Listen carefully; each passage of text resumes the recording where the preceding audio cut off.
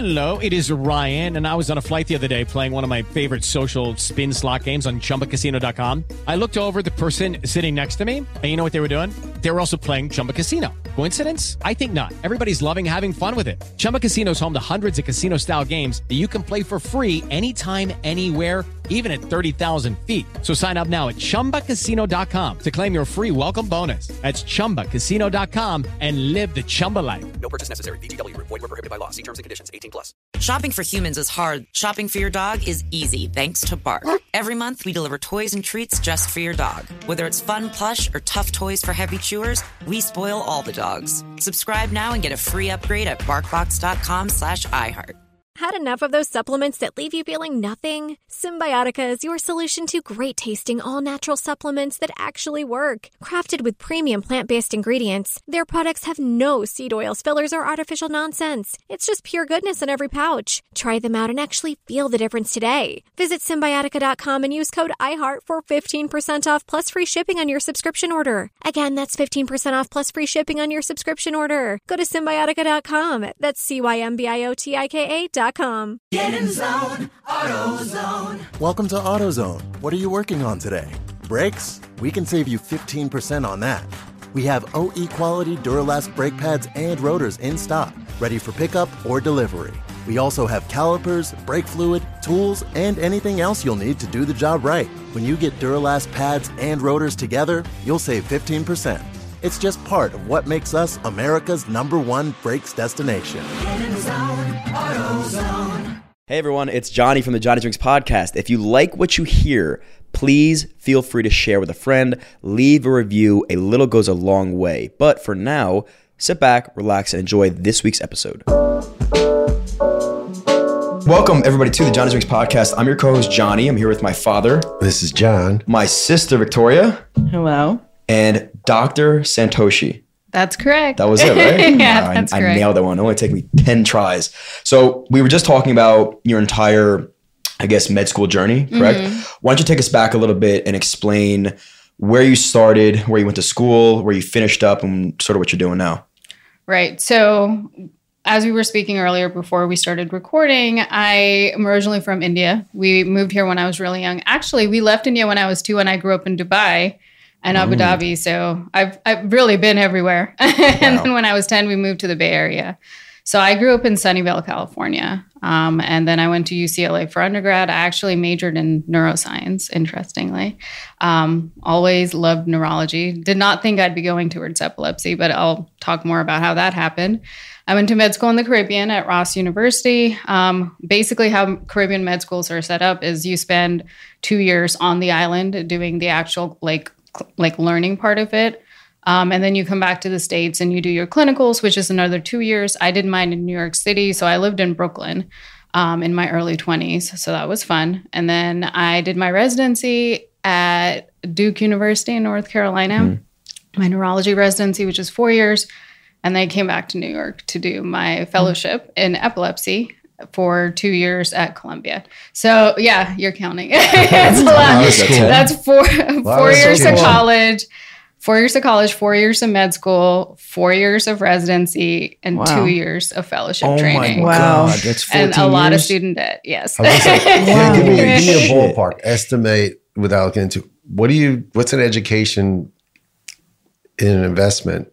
Obviously, what does that cost? Yeah, no, that's a really good question. So between me and my friends, the average is between $300,000 and $500,000. $500,000. Yeah, I wasn't that high, and I'm very lucky. I had help from family, but not a lot of people do. And again, like when you're in your training, you're not really making a lot of money. Residents and fellows are making like $50,000 a year, which God. So it adds up. Wow. It's a lot of hard work. But yeah, don't go into medicine unless you really enjoy it. For the passion. That's interesting. Well, I guess we have to mention why Victoria is on this podcast. So Victoria was diagnosed with epilepsy 3 years ago. November 21.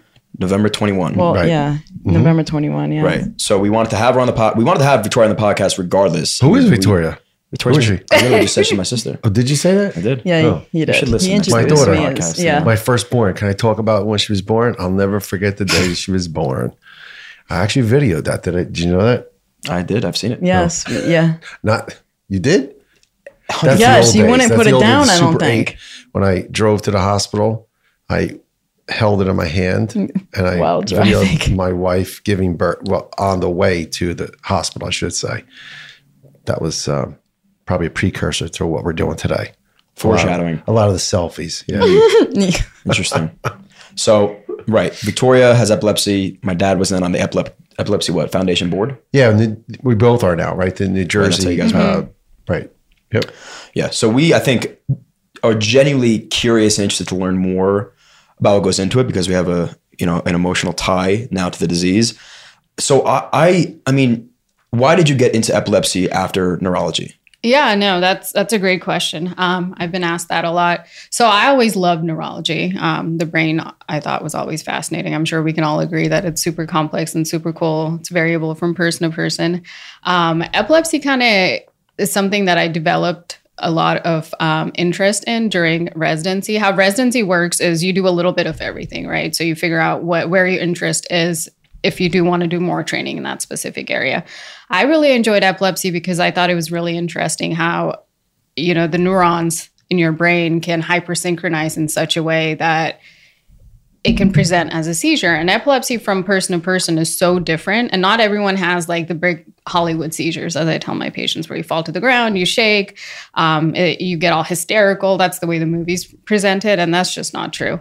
The vast majority of people with epilepsy have very different types of seizures. It's different from person to person.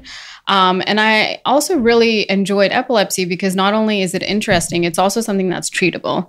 Unfortunately, when you consider neurological conditions, a lot of people think, okay, you just diagnose, there's not a lot of treatment for a lot of those. And for some of them, there aren't, like something like Alzheimer's. You can't really cure that, right? And although you can't really cure epilepsy either, a lot of people have long-term seizure remission. And you actually can have resolution of epilepsy by definition. Really? If you haven't had seizures in about 10 years, it's a resolved diagnosis.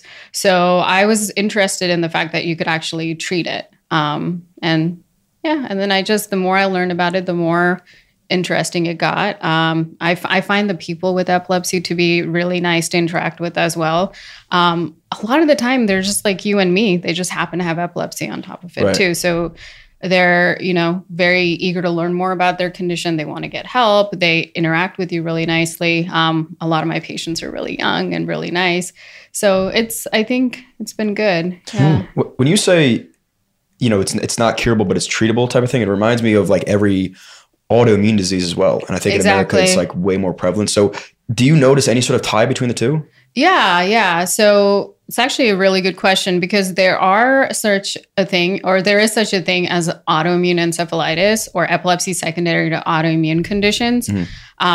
Similarly, I mean, what is an autoimmune condition, right? It's when your body accidentally attacks parts of your body that it shouldn't be attacking because it thinks it's a foreign object. In autoimmune encephalitis, your immune system starts attacking the brain and you start having seizures. And that's just because your immune system's confused. Essentially, that's just what an autoimmune condition is, your body attacking itself. So there is a lot of overlay. And yes, you can't really cure it. The only way to really treat it is to suppress your immune system, which long-term, that's a discussion with your doctor in terms of risks and benefits, because if you suppress your immune system, you're making yourself available to other conditions. But so it is treatable, but not always curable. And a lot of our medical conditions, unfortunately are the same way, I think. Do you notice a lot of people with epilepsy have associated autoimmune symptoms like IBS and epilepsy? Or there is an overlap. I'm not sure there have been significant studies to suggest how much of an overlap there is. And the only reason is because there's so many different autoimmune conditions. Like how many are you going to look at? But in my experience, I've seen a lot of people with autoimmune conditions and also subsequent epilepsy. Got it. So that the tying into different illnesses or I guess symptoms is what intrigues me, because I've seen Victoria like this chicken or the egg, right? It's a cycle of having seizure, anxious about having seizure, another seizure. Like is one causing the other? And do you notice some sort of like resolving one does benefit the other? Yeah, I think so. I mean, certainly anxiety can feed into the seizure cycle. So you think something does trigger the epilepsy? I think it seizures? can. Yeah, of course. Anxiety, stress, that does put a burden on your brain, right? It can lower your seizure thresholds. And interestingly, there are studies now looking into gut microbiome and its relation to epilepsy. So there's a lot we don't know, but certainly a lot of patients I've seen have presented in the same way. I was going to say like anxiety. Ooh. You're good. Like anxiety, like that causes some of my seizures. Like it triggers me, or like panic attacks. Like that'll just, not all the time, but it definitely is what causes some of my seizures. Definitely. And it's interesting because, you know, Victoria's born 1994. She had her first episode in 2021.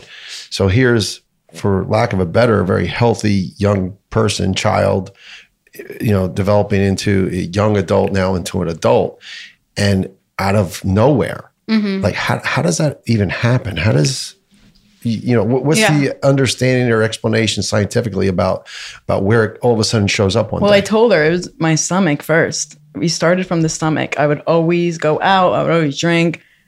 My stomach, it would be pain, like needle pain, throw up, everything. Like very non-specific. Very, just like every time. Issues right. And I'll never forget it. It was like, I was up all night one time. We had no idea. So then that's when we went to neurologist, something, and they told me I had like epilepsy with the stomach, like abdominal epilepsy. We were like, okay. So then that's when we moved up, and then we got the EEGs and all that. And then that's when I was actually diagnosed, and they told me I was diagnosed with epilepsy. But you actually had an episode. You're reflecting back. Well, I'm reflecting back to maybe like Syracuse, when we were at Syracuse. Right. Your that stomach. bad one, yes. Right. But does that make sense to you that she would have what I understand as a lay person in having the seizure, the Hollywood seizure, a grand mal, right? Is that what they call it? Well, so now it's called generalized tonic-clonic, but a grand mal is still fine. That's what people understand it as. Yeah. Okay, that's what they understand. So the Hollywood seizure is this grand mal seizure. Okay. And Victoria had that episode in 2021. And it wasn't until you rewind and say, okay, well, what were some of the symptoms and the tells and the things that led up to maybe that moment to try to figure out that she's referring to her stomach pains and some cramps. Is that something also you've found? Yeah. So, I mean, thank you for sharing. That's a very interesting presentation. It's not super common. No, it's not. And they were telling me also that that's when, you know, the brain's get a brain telling the stomach like, hey, something's going up here that we do not like. So that's where the stomach pain came from. And we all found it very interesting, because you would never know, you know, like. Yeah, exactly. Messages back and forth in the body is just crazy to me. Yeah. And like the brain and the gut are super related. We know that now. Yes. We don't know exactly to what extent, but it is a very interesting, atypical, as we call it, presentation. But that's also why I do like epilepsy, right? Everything's so different. Yeah. And I learn something new every day. Right. Yeah, that's exactly like this whole journey was me just learning like new things about the body. It was crazy. I mean, I'm starting to enjoy it too, because, not, the seizure part, just the history of it and like how does the brain work? Like the brain is very complex. So it's just interesting. I had no idea to connect it to the stomach. It was just very like interesting. Like, whoa, like, who would know? No one would know that. So if there's studies being done, because I think, again, what's very interesting actually, that Victoria had issues in the stomach and then the brain, and there's like this gut brain axis. All four of us I have Crohn's. My sister Diana struggles with IBS. Joe struggles with IBS. So there's something clearly underlying. And I know for me, like I was diagnosed like 15, but I always dealt with stresses, anxieties, insecurities, and then that led up to what was like my teetering moment, which is like a crazy, and then I got diagnosed. So it seems like she was the same way. Do you notice things now that could become potentially like preventative? Like, hey, this person is susceptible to epilepsy. They should be doing this to avoid ever having a seizure? Yeah, no, again, that's a really good question. In terms of autoimmune conditions like Crohn's or other gut related stuff, it is hard to identify that, okay, you are prone or you are going to have a seizure. Let's put you on a medication prophylactically. The reality is not everyone presents in that way. And if you put everyone on medication prophylactically or do prophylactic EEGs, and prophylactic just means doing it just in case, then you're going to be wasting a lot of people's time, money, and resources because not everyone ends up in that position. But if someone, like you, who's young and was having nonspecific symptoms, if you came to someone like me who does see patients with epilepsy, I probably would have done an EEG a little sooner, because anytime we have paroxysmal events mean like episodes that are unexplained. Epilepsy is always something that should be considered. And going back to what you asked about, how she okay for all this period of time, and then all of a sudden now she's having seizures. Unfortunately, that is the way the majority of patients with epilepsy present. I think there's a misconception that, if you have epilepsy, you're born with it. You're born with, as people call, fits, like as a newborn baby, and then people also have this misconception that kids with epilepsy, just deteriorate. There are these kids that we see wearing helmets and not progressing in school, things like that. When the reality is the majority of the patients are like you. You know what I mean? And actually, the first diagnosis of epilepsy is bimodal. So we make it the most in younger women and older adults. And the reason for that is hormones. Yes. And not just women, I should say young men and women. Anyone in like the adolescent years going through puberty, that's always like the first time we make a diagnosis. And then in older adults, it's because their brain has lived a life. They've had strokes, dementias, injuries to the head. That puts them at risk for new onset seizures. So there actually is like what we call a bimodal distribution. So young and old. So it's not uncommon. Do you think, I'm sorry, if you were to look at, and you've done this case study, all right, so cases of epilepsy today, past 10 years versus 10, 20 years ago, up, down, flatline, where do you see them? I mean, I think it's definitely grown, and it's good that you asked this, because on my way here, I was looking at the numbers, and I'm, just to have it prepared. The number I kept seeing is 3.4 million people in the United States, 65 million people worldwide. And I'm like, well, how old is this information? That's from 2015. I mean, there's definitely more people now. And then if you tie into the fact that there are undiagnosed people, there are people who are stigmatized, so they don't like reveal their diagnosis or aren't getting treatment for it, it's a lot more. I think the statistic is 1 in 26 people will have a seizure in their lifetime, but the reality is it's probably more than that, I think. Right. Yeah. Why do you think it's increasing?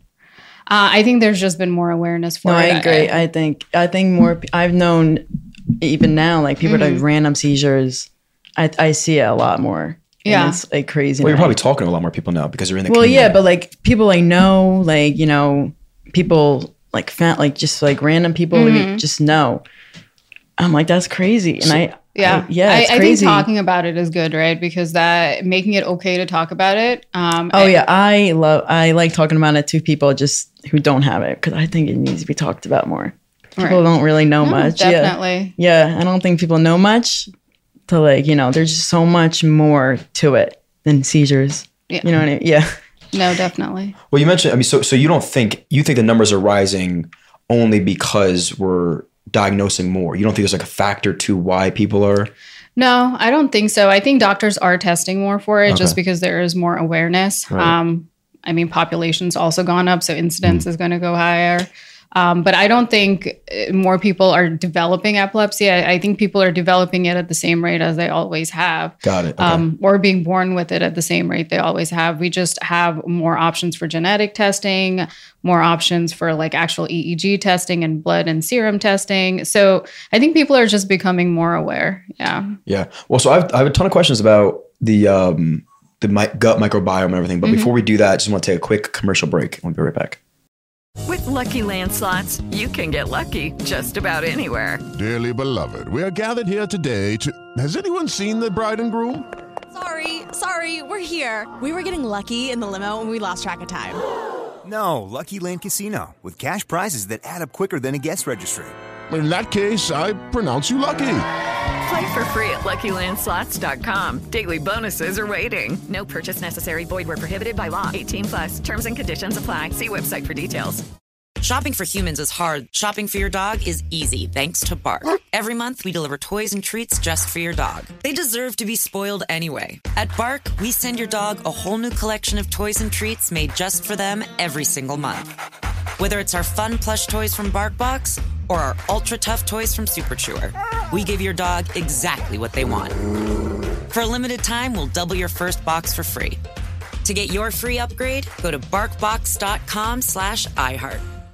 Had enough of those supplements that leave you feeling nothing? Symbiotica is your solution to great tasting all natural supplements that actually work. Crafted with premium plant-based ingredients, their products have no seed oils, fillers, or artificial nonsense. It's just pure goodness in every pouch. Try them out and actually feel the difference today. Visit Symbiotica.com and use code iHeart for 15% off plus free shipping on your subscription order. Again, that's 15% off plus free shipping on your subscription order. Go to Symbiotica.com. That's CYMBIOTIKA.com.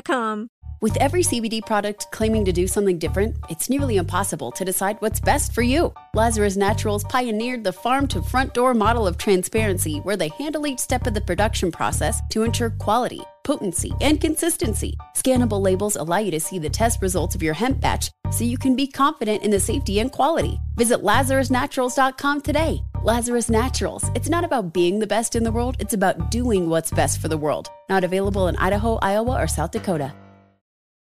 And we are back with Dr. Santoshi and Victoria. I was about to say Victoria Rondi, but it's actually Victoria Cody. She's been married for a year now to my brother-in-law. He's your brother-in-law. Days ago. Yes, that would be your I was brother-in-law. about to say stepbrother, but that's not. That'd be weird. It would be brother-in-law. Okay, so we last were talking about the gut microbiome and association with seizures.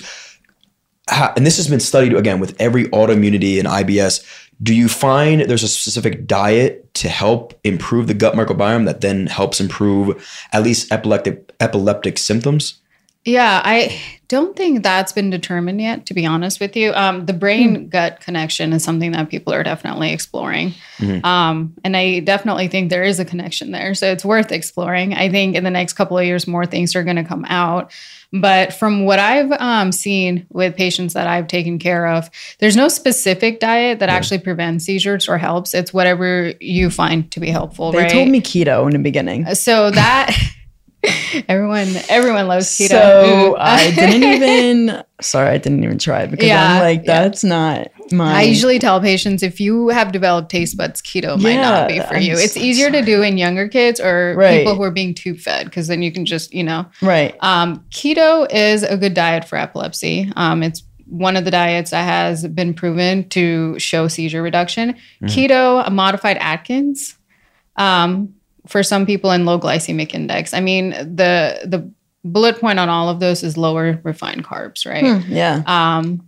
But it's not for everyone. I think for specific GI symptoms, some of my patients have done well with gluten-free and like limiting their like dairy intake, but there's no real evidence for it. I just say if it helps you, then do it. There's nothing wrong with doing something that helps. I was going to ask, because Victoria what's the opposite of keto? High carb? Whatever that diet is, she's carved out, right? I'm the worst with you. It sounds like a fun diet. So if keto can help, if a heavier carb diet, is that hurting, or is it not? Impacted. Yeah, I don't find personally, I don't think there's an impact on carbs making your epislepsy worse.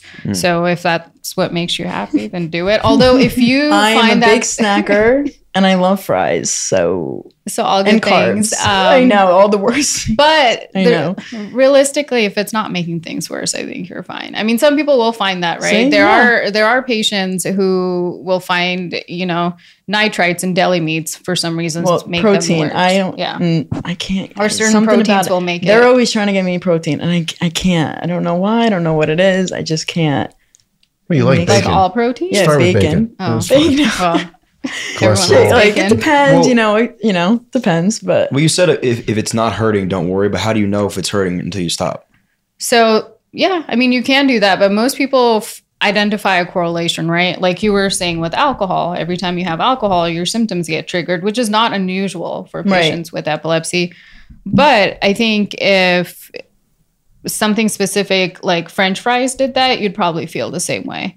Right. With that said, there are people who will cut down their carbs to see if it's helpful. And I think that's fine to try as well, Right. I don't think, as long as you're doing it in a safe way, you're not doing anything too extreme. If you're doing extreme diet changes, then you need a nutritionist involved. Right. And you need to let your doctor know, because the other thing with keto is it can really cause issues with your cholesterol. It can lead to kidney stones. It can cause liver issues. They were saying if you're not used to it, then it's just not. So anytime you're swinging the pendulum in terms of your diets, definitely you need a nutritionist involved, and you need to get your doctor involved. Yeah. But if you just want to cut out a little bit of, I don't know, carbs to see if it helps, it's not a bad thing to try. Yeah. But you don't have to. Well, No.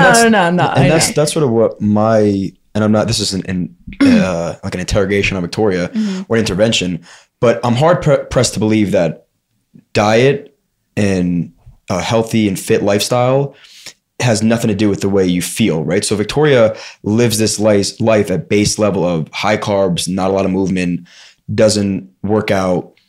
She doesn't know how good she could potentially feel, right? She struggles a lot with the brain fog once in a while, and she may think that's just normal, but that's not normal at all. That's not an associated maybe symptom of epilepsy, but it is something that could dramatically decrease if you do handle yourself properly in these ways that, again, since a doctor said, it's not going to affect your epilepsy, don't even worry about it. Right. I mean, those are all good points. Just because it might not have an impact in seizure reduction, I don't think it will have zero impact on seizure reduction. Right. I think a good diet and exercise is good for your body in all kinds of ways, right? And even if it doesn't fully resolve your epilepsy, it's going to help you feel good in other ways. So I think the CDC recommendation, especially for good brain health, and they've geared this more towards dementia prevention, but I think everyone should be following this, including myself, and I'm not that great with it. But I think they say 20 to 30 minutes of exercise every day, and it doesn't have to be training for a marathon. Right. Walking is fine, ellipticals are fine. And just a good diet. You're young right now, but what you'll see the importance of diet as you get closer to my age. I'll figure that out. But it's also, I think it's just good for general health is what I'm saying. It's also good for brain health, but general health. Right. Yeah. Because it's very hard to get somebody that's in a routine to think very differently, and approach to food is hard for people. Right. So if you don't know, you're like, all right, screw it, I'm going to eat what I think tastes really good. But again, there is this prolonged feeling and over well-being that you probably should be focusing on. Again, nobody loves the taste of, or not a lot of people love the taste of protein, but eating protein is not just good for building muscle. It is good for brain function. There's a lot of things that. And there's other types of proteins. Right. No, there is. I'm always, my mom's always telling me blackberries, cucumbers, eat a blackberry. Well, a lot of beans have now here I am eating a blackberry, which are pretty good, but I cringe sometimes eating it because it's not what I eat. Cucumbers I'll do. Yeah. Well, your Slate chocolate milk has 20 grams of protein, so bottoms up. That's right. Drink it. See how much he's drank? Yeah. She'll say she ate today. Yeah. He doesn't eat. That'll Here we go. A plate of I potatoes. won't eat. You have to finish that by the end So now of this. I won't eat until later. Yeah, no, eat now. I know. But again, so even I notice, I don't have any sort of disease like that, but if my day is filled with crazy starchy carbs and in minimal protein and fats, I notice the dramatic spikes in my blood sugar and the dramatic crash where I'll go 2-3 in the afternoon and now I literally feel like I'm going to pass out. Yeah. I literally will sit at the table and I feel woozy and tired. Those are things that are associated with just what I ate that day, or maybe the lack of movement that I had. And I know those things, how good they make me feel. And that's sort of I wish that was pushed a little bit more by every doctor to every patient, regardless of what they have. Yeah, no, I mean, you're right. It's in general good, right? For everyone, regardless of what condition you have. I mean, I think even myself, if I'm working all day and I skip breakfast and lunch and then I go crazy at dinner time, I don't feel good at night. You know what I mean? I've even tried to force myself, after you get back from work, you got to go to the gym. That's better than sitting down in front of the TV for an hour and just eating. Those are all just things that I think everyone should be doing. And I think they would make a difference. Definitely. It would make a difference probably. But I'm and small changes at one, you don't have to do everything at once. But all those that you said, you feel woozy, or that John said, yes. But definitely that should be That's me. More. I won't eat. And to the point where I'm just I want to eat, but it's I don't And then like if I have it in front of me, like I can't do it. I don't know why. Well, you have to. I just never like feed your body, feed the brain. I try, and like that's what I said, like about the blueberries, like all that, or the blackberries, like if I could at least get those a couple in my day, I feel like it'll be better than nothing, but I try sometimes. Well, that's why I think movement is so important, right? Again, I'm no doctor, but I would assume that being extremely hungry and then not hungry at all are both not good, right? There has to be like a homeostasis that you're hungry, you eat till satisfaction, and then you keep it moving. But if I don't move my body all day and I'm used to working out a lot, I don't really feel the need to eat either. But I know I have to move my body, drink water, get my system going, so then I am hungry. Right. Yeah. No, it's a fine balance between movement and the thing is, like, the way our culture is currently set up, a lot of us are doing desk jobs. I'm not sure what your day-to-day consists of, but if you aren't moving throughout the day, you know, then there's going to be some fluctuations. I mean, my situation right now is I don't drive. So I am with my dog like 24/7, just me and him. I'll try and go outside with him, but I will not, like, I can't walk him yet anywhere. Like, I need someone to, he's a little too. I need my husband by my side because he's, again, like 60 pounds and he'll literally sniff everywhere and everything. So I will your bring husband him, or the dog? No, the dog. My dog will sniff everything and anything and everything. So I try and like take him out. I'll sit out there for like an hour, but that's like really, I'll play with him, and it's really all that I can do. All right, so you do some air squats. But when you're watching him. I'll run around with him, but that's really it that's sounds my like life. he's giving you a little bit of. I mean, it's good that you guys got a dog. Prior I was always sitting around. Yeah, he's really changed like my life. That is good. That is positive. That's good. Yeah, he's really changed my life like since I got him. Right. Yeah, I mean, a lot of people find pets to be helpful in that way. Yeah. But definitely, I mean, back to what he was saying. Yeah. Moving your body and just being intentional about what you put in it. Some people journal what they put down, which I know journaling is kind of overdone nowadays, but just keeping track of what you're putting in and all that would be helpful. Can you talk about, and you touched on it before and I meant to, then we took a break, I forgot, and hope this is not in any random order, but a seizure, right? People have seizures. And I think most people, again, in their mind, visualize that Hollywood grand mal seizure, right?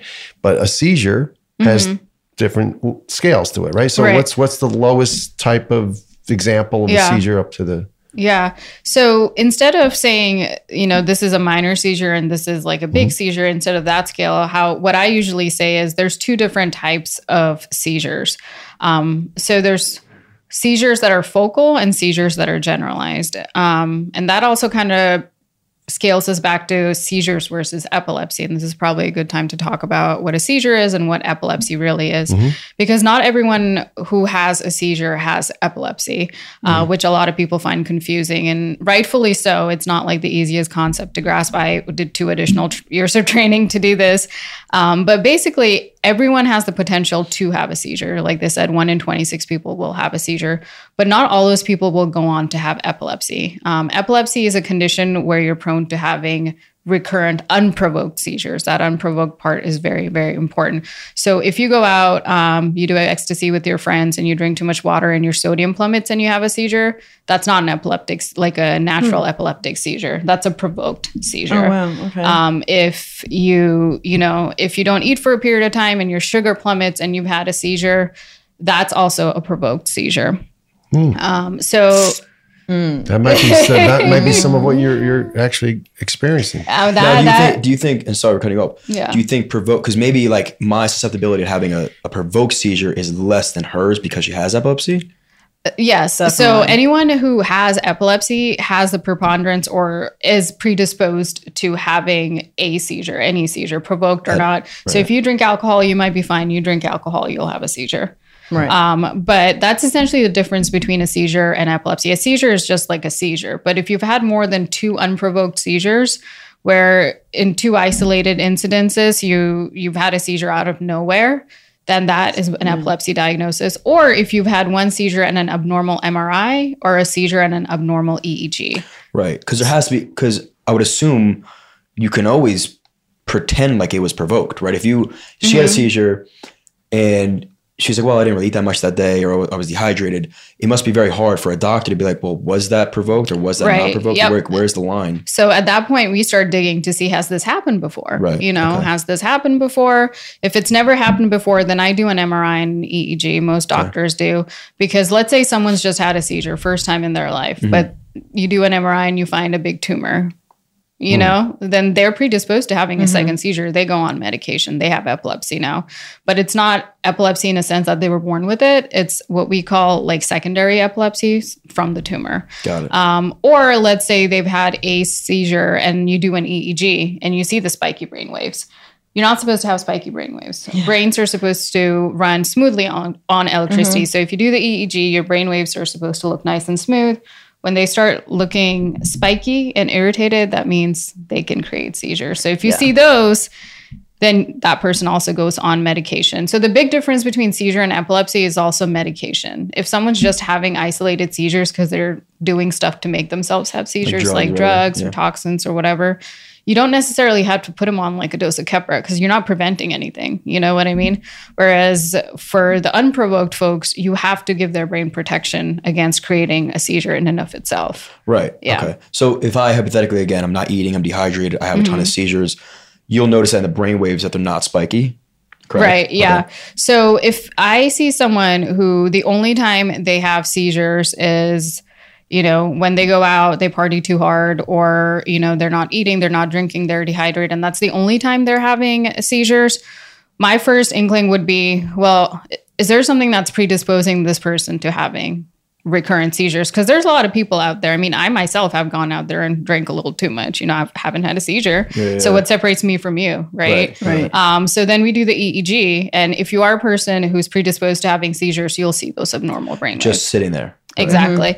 And once I see that, that's okay. So this might just not be you doing this to yourself. This might actually be a condition. Something. That's very interesting. And when we talk about the binge drinking, staying up and partying, seizure experience, again, to help those listening visualize, is it a fall down, tongue out of your mouth, foaming experience, or is it sometimes just sitting and feeling like, right? Yeah. So can you elaborate on it? Back to the focal and generalized seizures. And the reason I wanted to touch on epilepsy is there's two different types of epilepsy. There's focal epilepsy and generalized epilepsy. Focal epilepsy means the seizures are coming from one part of your brain. And they may or may not spread to the other part. If they spread to the other part, it becomes a total tonic-clonic big seizure. In generalized epilepsy, the only seizures you're going to have are the big shaking seizures. So it really depends on what type of seizure you have. For some people, seizures can be subtle, where they just sit, they stare, they might lose awareness for a period of time. They might have some tongue smacking. They might not be able to get words out of their mouth. They might have jerking of one side or the other, and they might not have any idea they're doing this. But even on a quote unquote lower scale level, there are people who don't lose consciousness. They know they're having the seizure. They'll see their arm jerking and they can't control it. So that's another type of focal seizure. Whereas the big tonic-clonic ones are, I think, always on the other end of extreme. Like you said, those are probably the highest ones. And the reason I say that is because the injury potential is so much higher on those. You can really hurt yourself if you have a big tonic-clonic seizure. Okay. I mean, you can hurt yourself with smaller ones as well. That's why we tell people, don't swim by yourself if you have epilepsy. Don't sit in the bathtub by yourself. Don't get behind a car, because those smaller ones can lead to big accidents as well. Right. But in terms of a scale of 1 to 10, I think the grand mal seizures are probably the most dangerous because you can actually physically hurt yourself. Right. And that's where a little bit of a myth or misnomer that you can die from an epileptic seizure. Well, is it the seizure itself, or is it the body action falling and hitting your head on the corner of a table that causes that other? Yeah. Right? I mean, it can actually also be both, because there is such a thing as SUDEP, sudden unexpected death in epilepsy. A lot of people are familiar with something called SIDS in babies, where babies just, don't wake up. That also happens in epilepsy. It's called sudden unexpected death in epilepsy. I believe the prevalence is 1 in 1,000 people. So it's not uncommon. Myself and some of my colleagues, we've all had patients who have had a big seizure and just passed away from it. And the reason behind that is like those big seizures, they tend to take a lot of demand, right? Like your heart and your lungs have to kind of work together to keep you alive while your body's doing that. If you're someone with uncontrolled seizures, if you have frequent seizures, if you have really bad epilepsy, or if you have seizures at nighttime where you can actually like choke on a pillow, you're more at risk for SUDEP, because at some point your body stops compensating for that, and you can. Exactly. So those are some of the factors that are associated with SUDEP: the really bad epilepsy, nocturnal seizures, long-standing epilepsy, being on a bunch of medications and still having epilepsy. But the reality is there are people who have decently controlled epilepsy who are also at risk for SUDEP. So I tend to counsel everyone about it. It's better, you hear from your doctor that this thing exists. And I think there have been some celebrities in the recent media who also have had SUDEP deaths. I forget the names, but there have been some on the Epilepsy Foundation websites. They've mentioned a couple of them. So it is something that happens, you know. And it's important to bring this up. And I bring this up for two reasons. One, we're talking here about awareness, and awareness helps people who may find themselves in this situation be prepared. So now someone's having this seizure in front of you, which is uncomfortable, whether it's in a public setting, a private home, or just you're just in passing in the street and it's a total stranger. What you do in the form of helping that person, right? First thing I think most people think of is they're going to bite their tongue and they're going to choke to death on their tongue. Okay, so if that's the most common thing that people render when they see a seizure, we've got to get that person on their side. Right. Maybe that's the first, if not the first, saying call for help. Right. So call for help, put them on their side. You want to walk through just some of those things that the average person, if they're witnessing this, can help, because that'll minimize the situation you just explained about there being death of choking on something. Right. Yeah. And it's interesting because, there's so much, there's a push for people to learn BLS and ACLS and CPR and all that, when you also are just as likely to see someone with a seizure. So people should be seizure first aid certified as well. So what you said is exactly right. If someone's having the seizure, the first thing to do is to try to stay with them the whole time and call for help. Make sure they're safe. So if they're like in the middle of the street or whatever, try to get them away from that. Try to get them away from any kind of threats that might, or anything that they can hurt on themselves, right? So if they're by something that's sharp or whatever, just, move them to the side, turn them to the side, so they don't choke on their own spit or vomit. Please do not put anything in anyone's mouth. I think people still do this because they're trying to keep them from choking on their tongue. From biting off their tongue. You can macerate your tongue pretty bad. I've seen people really chew up their tongues with seizures, but no one's like chopped off their tongue. Yeah, I know. Yeah, I've had that. Yeah. The tongue thing. Yeah. Yeah. So I think definitely don't put anything in anyone's mouth because you're more likely to cause them to have a choking incident. More, right. Loosen up anything around their neck. So if they have ties and stuff on, just anything to make sure they're not choking on themselves. And that's essentially the big thing. If it's someone and they have their safety medications on them, you can definitely deploy it. There are a couple different seizure rescue medications.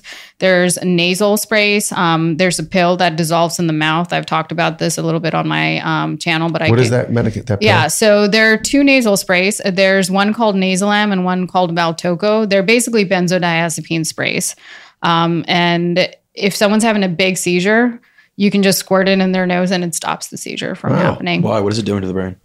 It's a benzodiazepine. It's just a heavy duty benzo. Yeah. It just shuts the brain off. Yeah. It's a high-end GABAergic agent. Well, that if I was a regular human, I just hit myself when I pass out. If you have epilepsy, that'll work. So if you hit me with that, nothing would happen. It'll sedate you. Oh, you'll feel like you've had a couple shots. Yes. Where can I get this stuff? No, I can't get this stuff. Kidding. But and then there's also a pill that melts in the mouth. It's usually branded as Klonopin, which people have heard as. Yes. Yep. Well, that's what you have, Victoria, right? You carry that at all times. Do you have it on you right here now? I have my other medication, but yes, they gave me Klonopin in the very beginning. Yeah, it's less heavy duty than the nasal spray. The fastest way to get to the brain is through the nose. Is less? Oh my God. Well, so she notices symptoms after hours. Like she'll hit the K-pin and then after the whole day, she pretty much feels very out of it. Is that the same thing with the benzo? Yeah, I mean, except that will like knock you out. Right. Especially if you're your size. Yeah. Yeah, when if I first started it, I was like, it was bad. I was like, I knocked out. Like I was just, my body felt heavy. Like it was just insane how much it affected my body. But you won't pass out. Like how long are you out with the benzo normally? With the benzo, you can be, well, for some people, if it's while they're having a seizure, it'll stop the seizure and then you'll have your post-ictal period, which for people can be 30 minutes to an hour. Okay, so it's not going to Okay. like out you unless you're someone who's terribly naive to benzodiazepines. Like if you've never had it before, yes, it might take you a couple hours to kind of rebound. But these are essentially the same medications EMS would give you through the IV. They've just compounded it into a nasal substance. If they are there when you're having the seizure. Yeah, so it's almost like having an EpiPen if you were having a life-threatening allergy, but it's, the nasal spray. So if you are with someone and you know that they have epilepsy and you know they have rescue meds, like I'd say deploy it. But definitely also, call 911 if it's not someone you know. You definitely should. Some people have their medical bracelets. A lot of people don't wear them. Right. If it's somebody you know. Yeah, I had one of those. Like Victoria, and we've witnessed it. It's you just put it in a safe position. And let them have their seizure, and let it ride out. And it's agonizing as a parent, especially, let alone a significant other or a family member to watch someone you love go through that. But I think, again, to bring awareness and help, understand that it will pass and they will be okay and they will have their time of recovery. And then we just have to work on proper types of medications and or balancing out what may minimize them and the frequency of them differently. So again, if you get caught in that situation and it is a stranger, just do the safe measures best you can. Call 911. Yeah. What was I going to... because the first time I saw a seizure was my buddy who had diabetes. So it was dramatic. We were drinking, didn't have his pen, dramatic blood sugar drop, right? That would cause it. And then he had one. And at that point, I didn't really know what it was. And I think that's a good takeaway is that in most cases, it looks a lot worse than it is. Right. Once it passes. He woke up. He didn't know what just happened. He ate some food, went to sleep the night, was fine the next day. Was a little bit groggy, but the reality, if you see one, I think the best thing to do is just don't panic, don't freak out, because that's going to potentially make things worse if you do things that are kind of irrational. Yeah. And I think it's important for, if you know somebody that has epilepsy, for you to see it firsthand, because it's diminishing every time you see it. Yeah, and don't do nothing. I mean, standing there and doing nothing, it makes you feel helpless too. So at least something, even moving, a piece of furniture out of the way, even turning them on the side, that little gesture, that's all you need to do. And that will make you feel better in a very uncomfortable, helpless situation.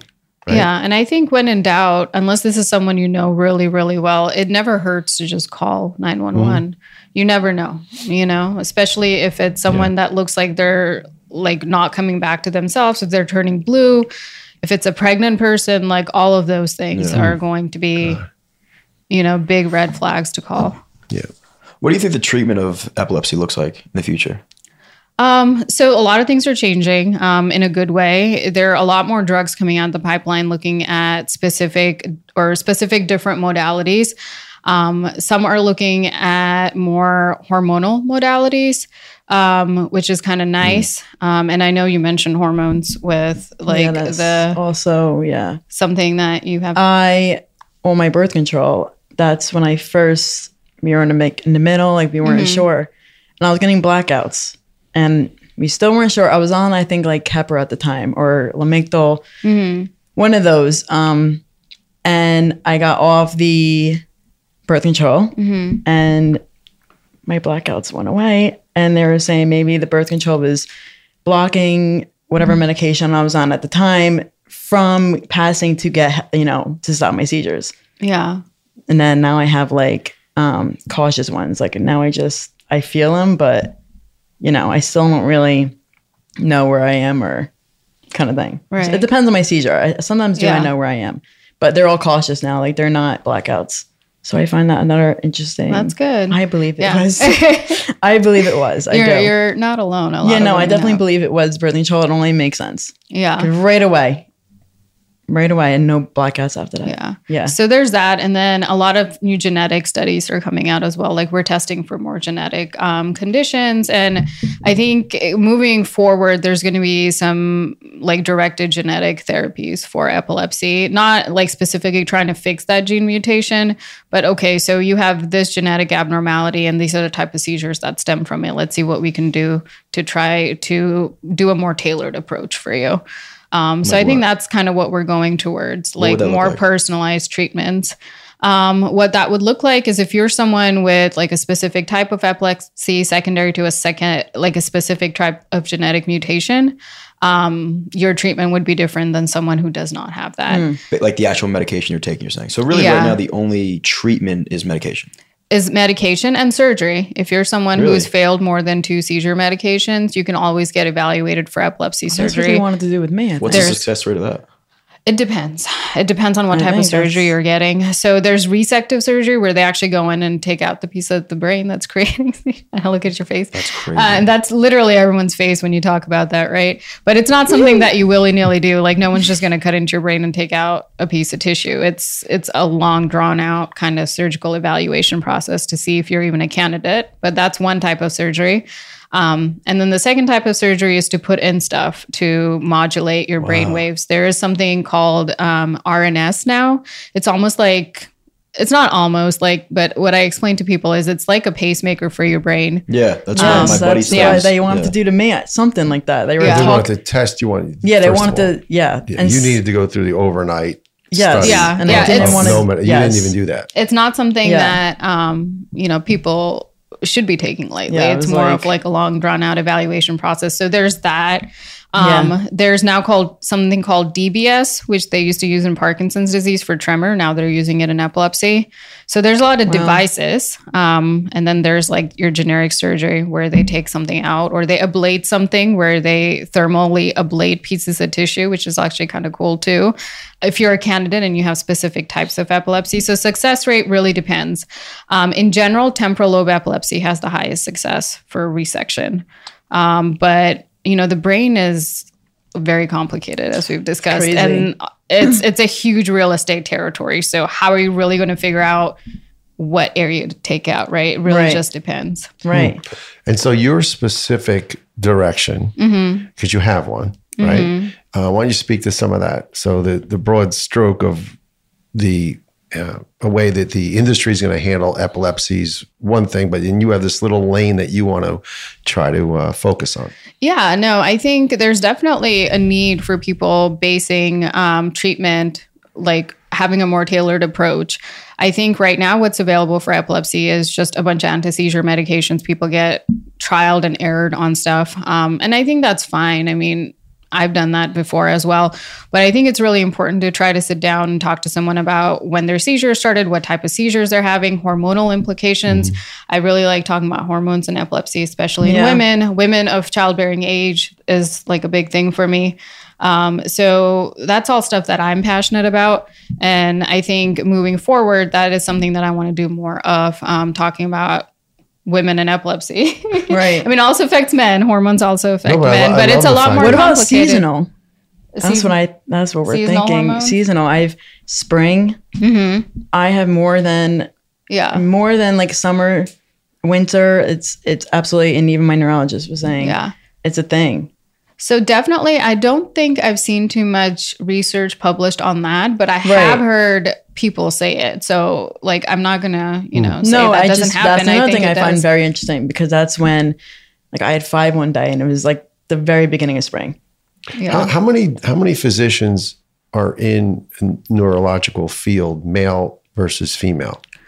I think is it dominantly male? I think no matter where you go in medicine, I think it's mostly male dominated. I mean, we're in a better place in like the Northeast, right? There's a lot more representation, but I think if you go to certain states down south, or even like in Middle America, it's mostly guys. Well, that's why I thought it was interesting when I first heard you speak, and we were having our epilepsy board conference call.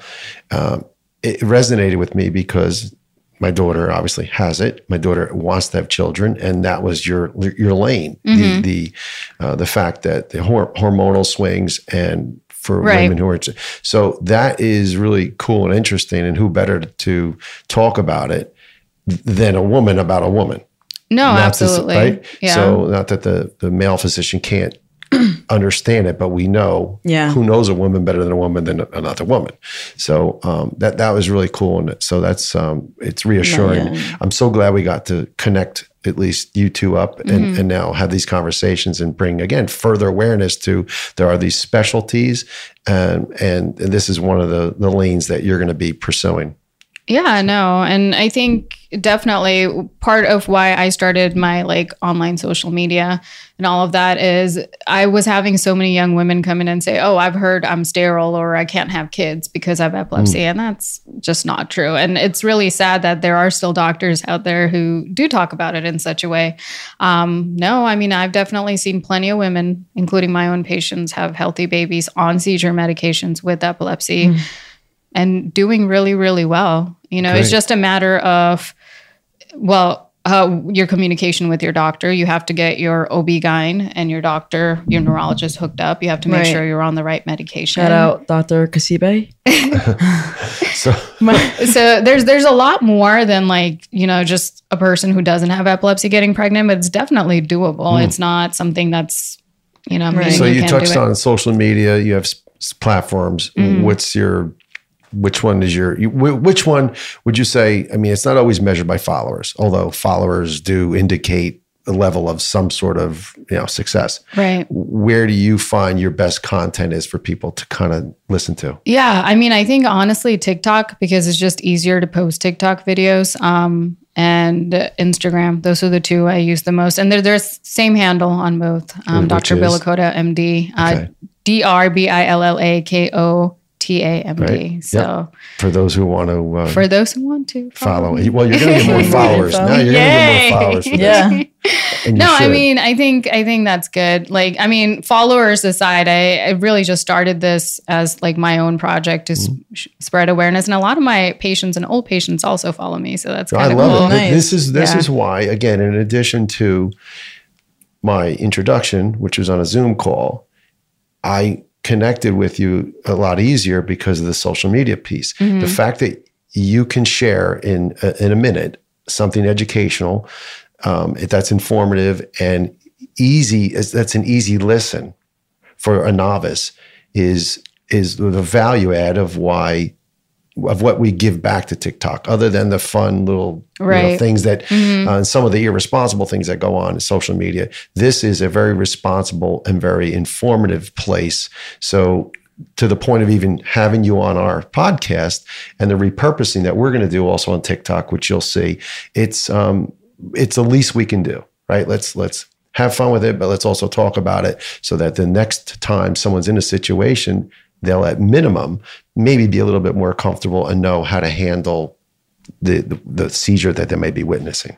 Yeah, no, definitely. I think that there's a lot of misinformation out there. And if you could do something to kind of, fix that a little, it'd be good. Yeah. Good.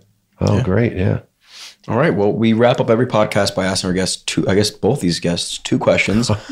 We want to know what has been, and this could be anything in life, and this is going to be a little bit of a deep turn. What has been the lowest of your lows in life? And then follow it up with what has been your highest of your highs? Or the most humbling experience? Go first? Well, definitely. My lowest is being diagnosed with this, epilepsy. Okay. My highest is now, where my life is right now. Nice. Wow. That's so cute. Just building up, because it's not easy. It was not easy being diagnosed. It was not easy. My business, and top of that, then COVID came, and it was just, it really, really screwed me over. So it definitely, now that I'm just in the middle of where I want to be. So. And congratulations on being married 1 year. Hooray. That's awesome. Milestone. Again, shout out Jared. He needed a shout out. Shout out. Shout out Jared. We'll clip that one so this season. And also, and by the way, so she's planning a wedding. We didn't talk about that. Are you? Yeah. It's a journey. Actually, TikTok's taught me a lot grateful. about wedding planning. I was very grateful. I had my mom and Diana help me, like, because I just wanted the one thing. My theme was Beauty and the Beast. So just give me, if I like it, you can do it. You know what I mean? Like, I'm very simple like that. Like, I'm not, as long as it looked good.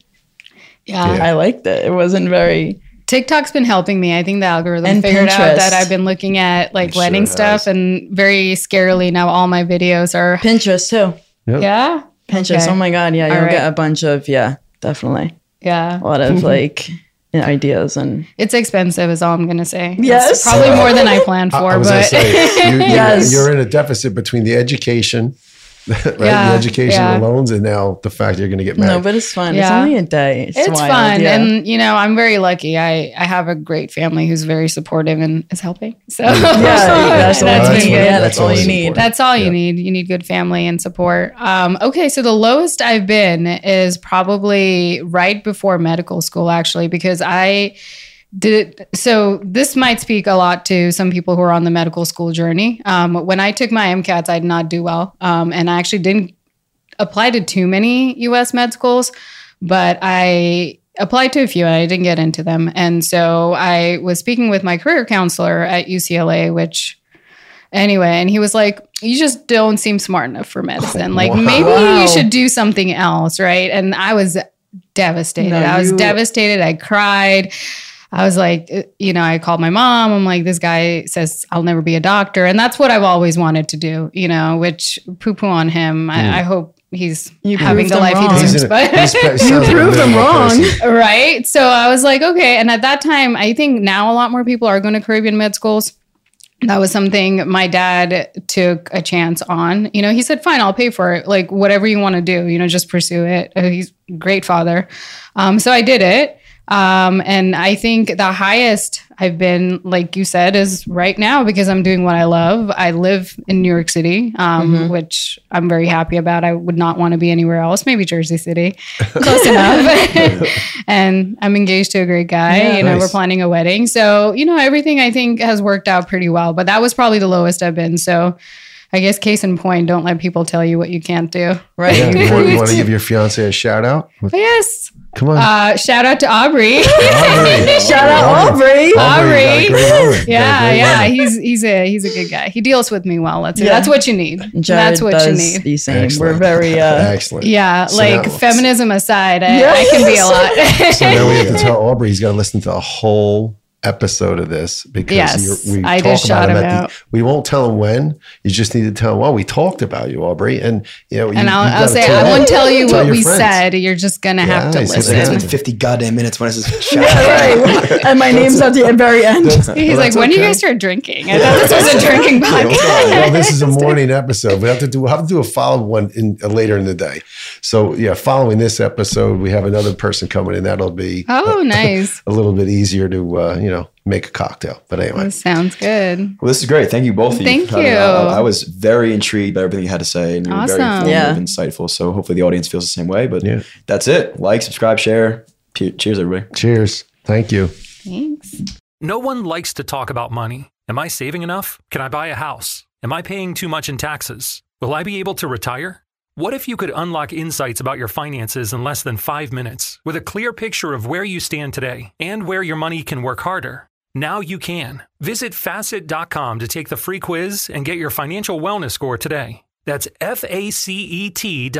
This ad is sponsored by Facet. Facet Wealth Incorporated is an SEC registered investment advisor. This is not an offer to buy or sell securities, nor is it investment, legal, or tax advice. With every CBD product claiming to do something different, it's nearly impossible to decide what's best for you. Lazarus Naturals pioneered the farm-to-front door model of transparency, where they handle each step of the production process to ensure quality, potency, and consistency. Scannable labels allow you to see the test results of your hemp batch so you can be confident in the safety and quality. Visit LazarusNaturals.com today. Lazarus Naturals. It's not about being the best in the world, it's about doing what's best for the world. Not available in Idaho, Iowa, or South Dakota. Farm to store in days, not weeks. That's 80 Acres Farms. Did you know most salads travel over 2,000 miles to reach your plate? But not 80 Acres Farms. Their crisp salad greens and herbs are food less traveled. They stay fresher for longer in your fridge. My salad lasts all week long, which means less food waste and easy meal planning. Oh, and did I mention there's zero need to wash these greens? Because 80 Acres Farms uses zero pesticides. Visit 80acresfarms.com to learn more and find their salads and salad kits at your local Harris Teeter. I'm Mark Gordon, Republican governor of Wyoming. And I'm Michelle Lujan Grisham, Democratic governor of New Mexico. We're here to talk about one of our oldest, most cherished American traditions. We're talking about disagreement. Our country was founded by people who disagreed on just about every issue. And yet they still got the job done. By asking questions, listening, and staying curious. There's one thing we hope we'll always agree on. That it's okay to disagree the right way. A message from the National Governors Association.